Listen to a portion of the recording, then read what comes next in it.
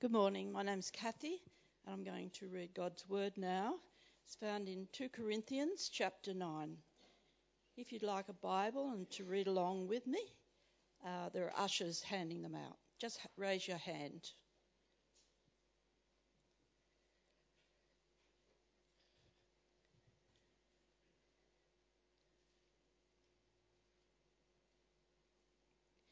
Now, concerning the ministry to the saints, it is unnecessary for me to write to you, for I have known your eagerness, and I boast about you to the Macedonians.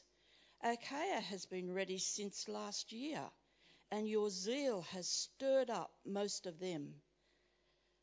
But I am sending the brothers to you, so that our boasting about you in this matter would not prove empty, and so that you would be ready, just as I said.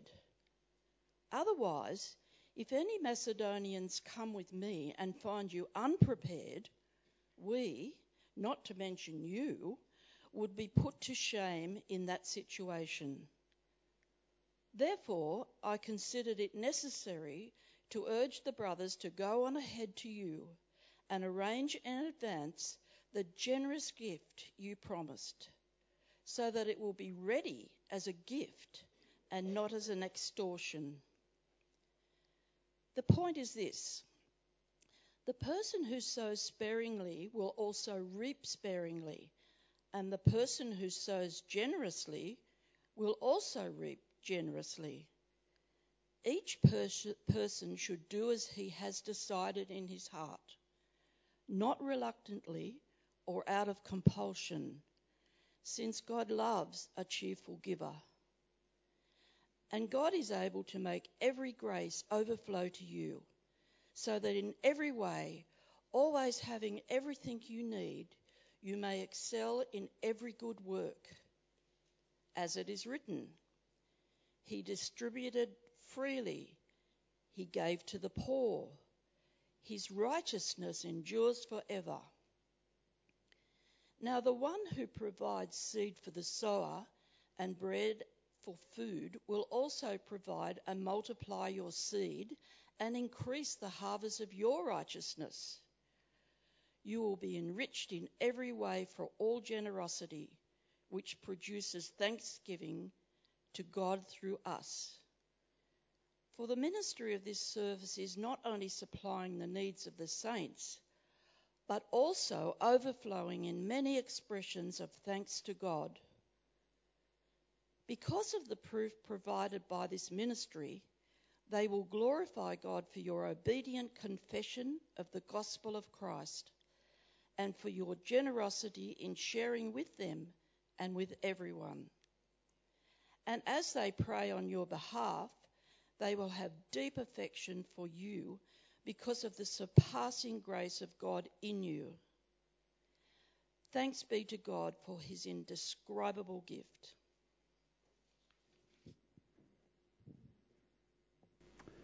Well, hi there, everyone. It's really great to see you here today. Keep your Bibles open to 2 Corinthians 9. It's a fantastic part of God's Word that we're looking at together. Really glad that you can be with us here today. Thanks for those who are joining us online as well. Why don't we pray now and ask our great God to help us to understand Him and the goodness of what He's done for us in Jesus Christ. So let's pray. Our gracious Heavenly Father, thank you so much for your gift to us of eternal life, of salvation, forgiveness of sins in Jesus Christ our Lord. Father, we pray that as we come to think about money and possessions and giving and generosity, that you transform our hearts and minds continually as we know you more and more.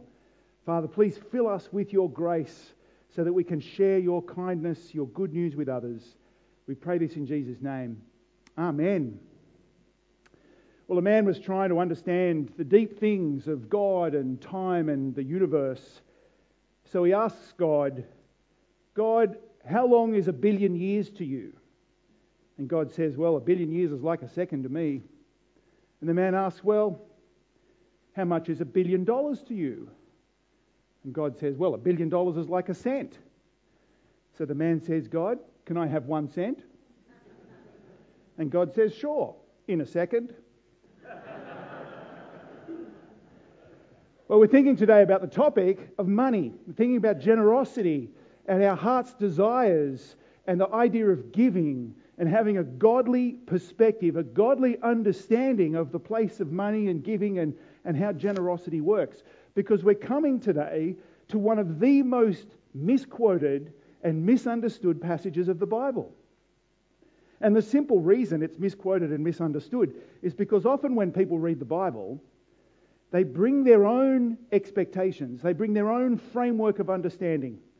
They've got their own filters, if you like. It's a lens through which the Bible's message comes to them. This must be true, and so the Bible has to get filtered through. And so it's shaped by their understanding rather than the way it should be, which is our understanding should always be conformed to the Bible. And so this is how people approach God all the time. They get God and they bring him to fit into their lives.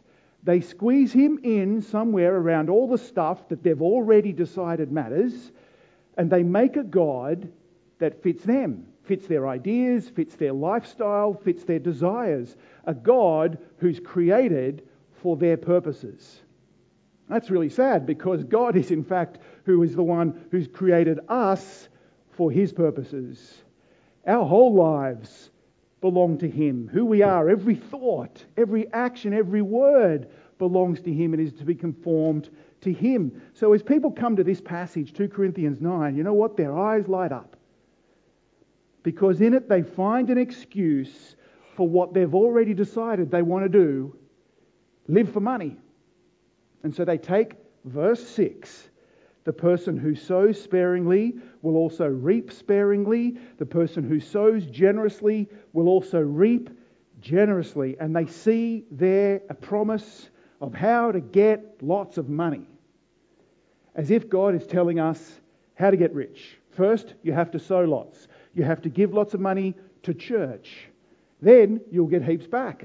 You'll get rich in return. So your motive for giving, according to them, is actually getting. And they read verse 8 when it says, God is able to make every grace overflow to you, so that in every way, always having everything you need. And they hear that as a promise. Christians will always be rich, always be successful, and always be prosperous. Ignoring the gospel and ignoring the Christian experience through the Bible, they keep going, no, this is what's going to happen. They read verse 10, God will also provide and multiply your seed and increase your harvest. Verse 11, you'll be enriched in every way.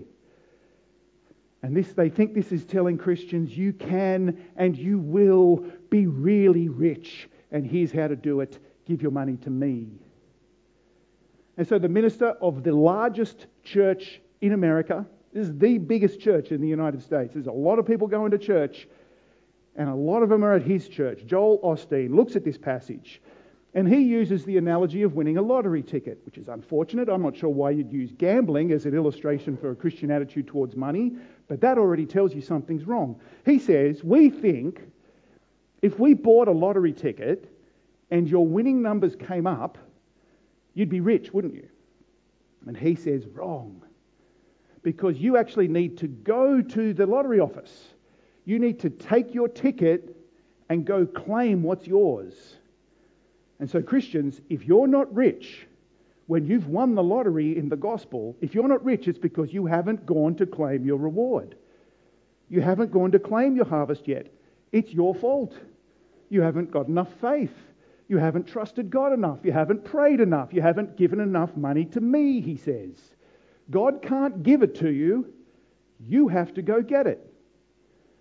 And the problem with this is they actually haven't taken the time to read this passage and actually listen to what it says. They've skimmed across the top, looking for the things they like, and ignored the word of God. They've decided beforehand what it must be about, and they've let their greed, their own love for money, cloud their vision of God. And they haven't understood the last verse in this passage, verse 15. Thanks be to God for his indescribable gift. You know what?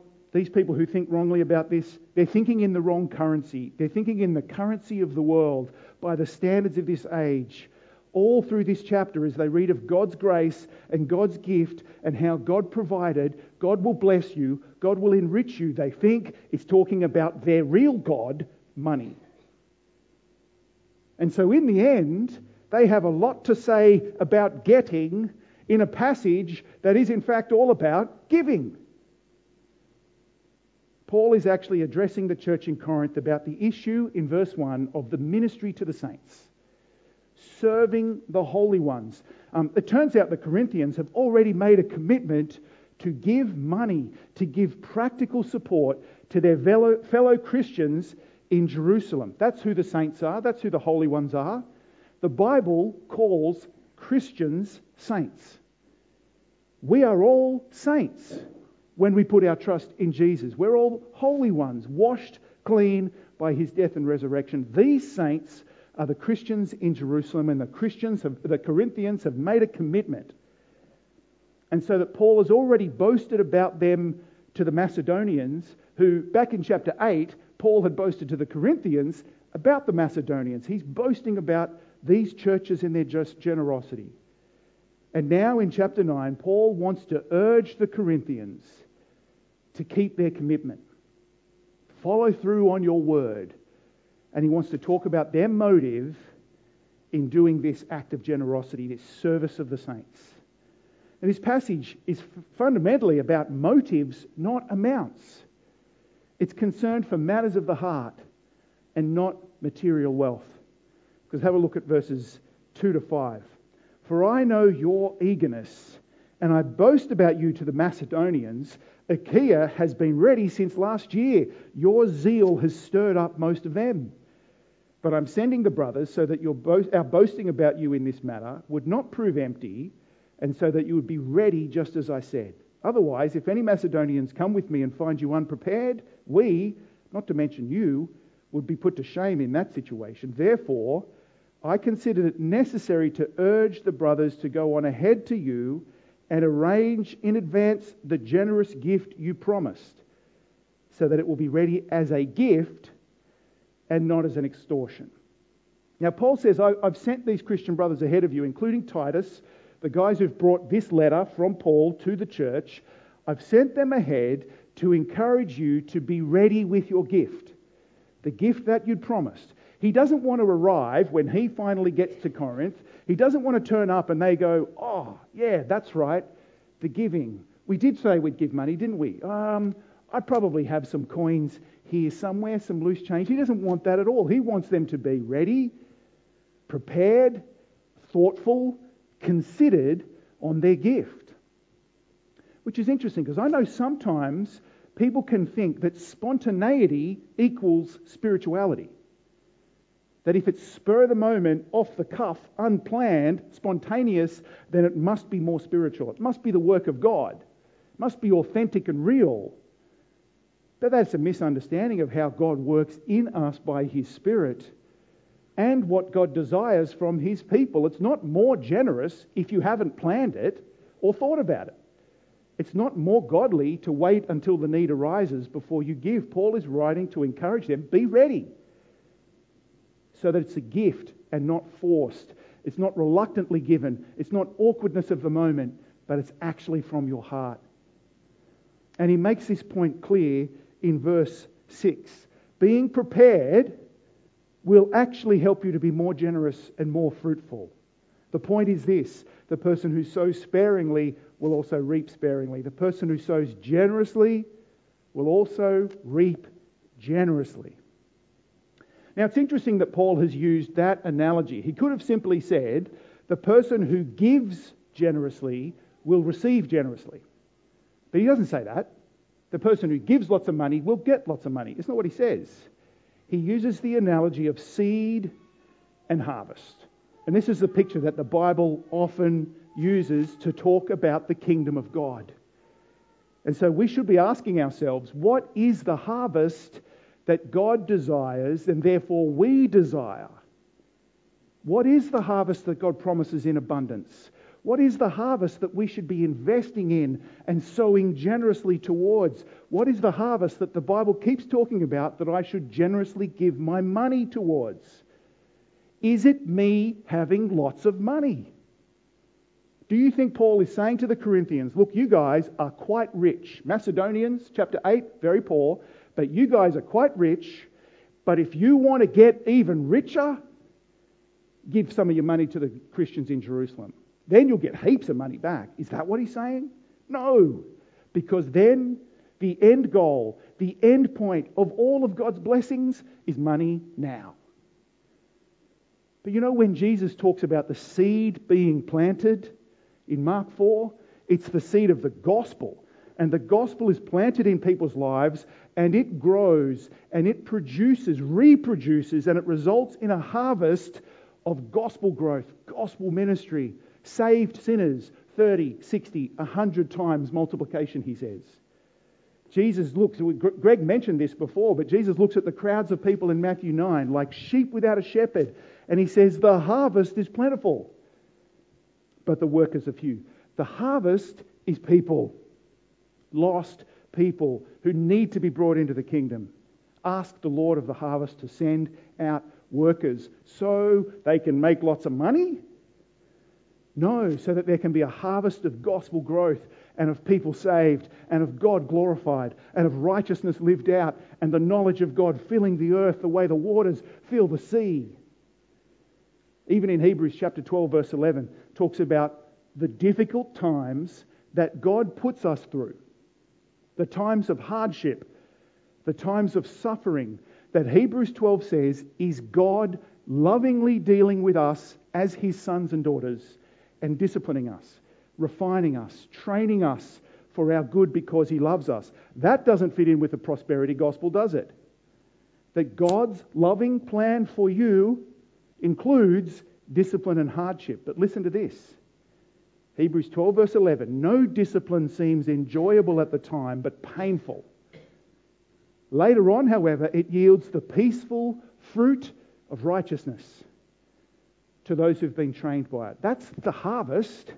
That's the fruit, the peaceful fruit of righteousness. James 3:18 says the same thing. Godly wisdom, which he will give to anyone who asks, godly wisdom produces a harvest of righteousness that's sown in peace. And that's what we see in our passage. If you just skip down to verse 10, now the one who provides seed for the sower and bread for food will also provide and multiply your seed and increase the harvest of your righteousness. Paul is urging the Christians to express their devotion to Jesus, to express their desire to see the kingdom grow by using their money generously to sow towards a harvest of gospel fruit, a harvest of peace and righteousness and salvation and God's glory. Give this money because it will be going to the ministry of the gospel to the Jews in Jerusalem, a harvest of thankfulness and partnership, a harvest of love and more generosity. That's what we'll keep seeing as the passage goes on. You can tell that verse 6 is not talking about how much money you're going to get back if you give generously because of the following verse. Again, he's talking about motives. Verse 7, each person should do as he has decided in his heart, not reluctantly or out of compulsion, since God loves a cheerful giver. See, people often ask, how much should I give to church? There is no amount. People want the amount that I can tick the box. Is it a percentage? I mean, the Old Testament did talk a bit about 10%, but actually 10% was only one of the ways that they had to give. If you add up all the sacrifices, as well as tithing, as well as first fruits, thanksgiving offerings, prayer offerings, sin offerings, it's roughly 30%. But it's not about a percentage. There is no amount. You have to make a decision. You have to prayerfully consider this. This is an expression of your relationship with God. Don't give reluctantly. Don't think, what's the bare minimum that I can get there and so I've ticked the box? Don't give out of compulsion. Give in a way that expresses you trust God to take care of your every need. Give in a way that expresses your love for Christ who died for you. Give in a way that says there's nothing more important to you or precious to you than God's glory. And your treasure is in heaven, and that can't be destroyed. It can't be taken away from you. And earthly treasures are used for that purposes. Give cheerfully. You know, you don't have to give money to church. You don't have to give your money away.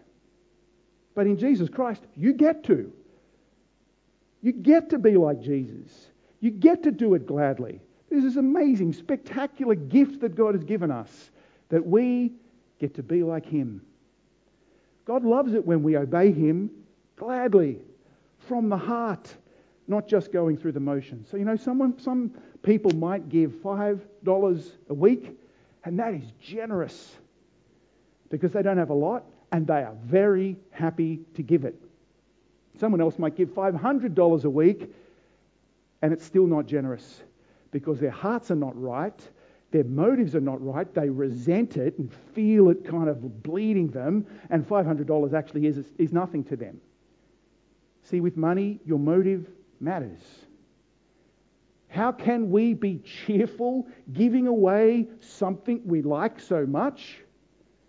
Are we cheerful because we're going to get lots more of it back? No. As Christians, we understand that possessing money, even using money for ourselves, is less important, less valuable, less significant, less joyful than the privilege of serving others and using our money to minister to others in order to please God. Remember last week? You don't remember last week. You didn't hear 2 Corinthians 8. If you flick back, in 2 Corinthians 8, we are reminded that very often God's grace comes to us through each other. God looks after us through one another. There is something infinitely more important in our lives than our money and our possessions. So give what you have and give cheerfully. As Christians, the greatest commandment is to love. Love and generosity touches both our actions and our attitudes, doesn't it? Love is about what we do and about our attitude as we do it. What we do and why we do it, motive matters. And have a look at the promise of verse 8 in chapter 9. Look again at what is promised to those who give generously and cheerfully. And God is able to make every grace overflow to you, so that in every way, always having everything you need, you may excel in every good work. See, instead of your generosity being a factor of how much we want to get in the future, our generosity is an expression of our contentment in what we have in God and in His promise to look after us. What will God overflow to us? Grace. What will we be able to excel in? Good works. What will we have in all things, at all times, everything we need? You know, it's interesting. The word there that's translated as everything you need is used in one other place in the New Testament. Same word, same topic of money and generosity. If you have a Bible, turn to 1 Timothy 6. 1 Timothy 6, where Paul again is talking about money. And it's a really helpful chapter that it's worth reading the whole thing at some point. But I'm just going to read from verse 6, 1 Timothy 6, verse 6. But godliness with contentment is great gain. For we brought nothing into the world, and we can take nothing out. If we have food and clothing, we'll be content with these. But those who want to be rich fall into temptation, a trap, and many foolish and harmful desires which plunge people into ruin and destruction. For the love of money is a root of all kinds of evil. And by craving it, some have wandered away from the faith and pierced themselves with many griefs. If you just flick over to verse 17, instruct those who are rich in the present age not to be arrogant or to set their hope in the uncertainty of wealth, but on God, who richly provides with us all things to enjoy. Instruct them to do what is good, to be rich in good works, generous and willing to share. It doesn't say it's wrong to be rich. It doesn't say desire to be rich. It says whatever God's given you, love Him and be generous. And you know what's interesting there? In verse 6, godliness with contentment is great gain. Contentment, same word as translated here, is everything you need. It's the idea of self-sufficiency. It's the confidence we have enough. We're content. We're full in God. That's real riches. Do you know the secret to being rich instantly is to be happy with what you've got? The moment you're happy with whatever you got, you're rich. You don't need more. You're not craving more. You've got to that point. Loving money and desiring money and trusting money and craving money, living for money, praying for money, pretending that godliness is about getting money is a way of destruction and grief. So that's why Paul can urge Christians to sacrificial generosity with the promise back in 2 Corinthians 9 verse 8, God is able to make all grace overflow to you so that in all things, at all times, having all contentment, you may excel in good works. And excel, actually it's the same word as they translated as overflow earlier in the verse. God overflows all grace, abounds in grace, so that we may abound and overflow in good works. That's the plentiful harvest. A whole bunch of good works overflowing. Because we trust Him and we're content with whatever we have. God will provide everything we need to have a life that honours Him. He doesn't promise to give us everything we need to fulfill our wildest dreams and worldly ambitions. He loves us too much to give us that. He's the God, verse 9, who provides and distributes freely. He gives to those who have nothing because His righteousness endures forever. It doesn't say His riches endure forever, His righteousness. This is God's concern. This abounding in good works. This harvest of righteousness. You see it again there in verse 11. You will be enriched in every way for all generosity, which produces thanksgiving to God through us. Now people see those first four words and want to stop right there. You will be enriched. See, God promises, I'll be rich. I just have to give to the money to the church first so that they're rich and then I'll get rich. But Paul says you'll be enriched in all things for all generosity, which produces thanksgiving to God through us. That's the outcome that Paul is concerned for, that our generosity is heading towards. This is the fruit of the harvest, more generosity. God provides, God enriches us for generosity and for thankfulness. Now someone might say, yes, but that means God wants us to be rich so that we can be more generous. You know what the problem with that is? Again, it assumes generosity increases when you have more money. You know what is usually the case? It's the other way around. If you're not generous with a little, you will not be generous with a lot. It's not about the amount. And the other problem is it assumes that generosity is measured by the amount that you give and not by your heart. God loves a cheerful giver. It doesn't say a massive giver. Remember, Jesus in Luke 20 commends the poor widow. This poor widow, who society is basically ignoring, goes to the temple and she puts in 2 pennies. Nothing. And he says she gave more than the rest of them because she gave everything she had. That's generosity. It's not the amount. And in fact, last week, if you do go back to chapter 8, let me read the first couple of verses of chapter 8. We want you to know, brothers and sisters, about the grace of God that was given to the churches of Macedonia.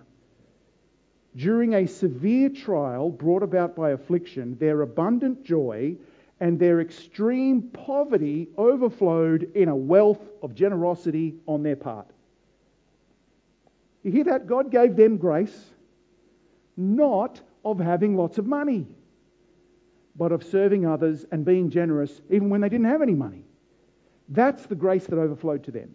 They had no money, but their abundant joy and their extreme poverty overflowed in a wealth of generosity.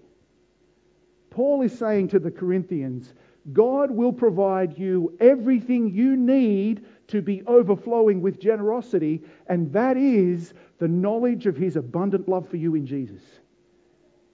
You don't need more money to be generous. You need more knowledge of God's love in Jesus. What will help you overflow with generosity is the knowledge that no matter how much you have or how little you have, you are loved. And you are blessed with all His spiritual blessings. The knowledge that you have an eternal home that can be never taken away from you. The knowledge that it's more blessed to give than it is to receive. What you need to overflow with generosity is confidence that God provides. A heart that desires to love and serve others, and a view of the eternal harvest that really matters. That's what will make you generous. You see it again in chapter 9, verse 12. For the ministry of this service is not only supplying the needs of the saints, but is also overflowing in many expressions of thanks to God. That's the harvest that you reap. That's the fruit that you bear. That's the grace of God that you're concerned for. On a practical level, the Corinthians are meeting the needs of their Christian brothers and sisters in Jerusalem. I mean, it's a real sign of unity and partnership, isn't it?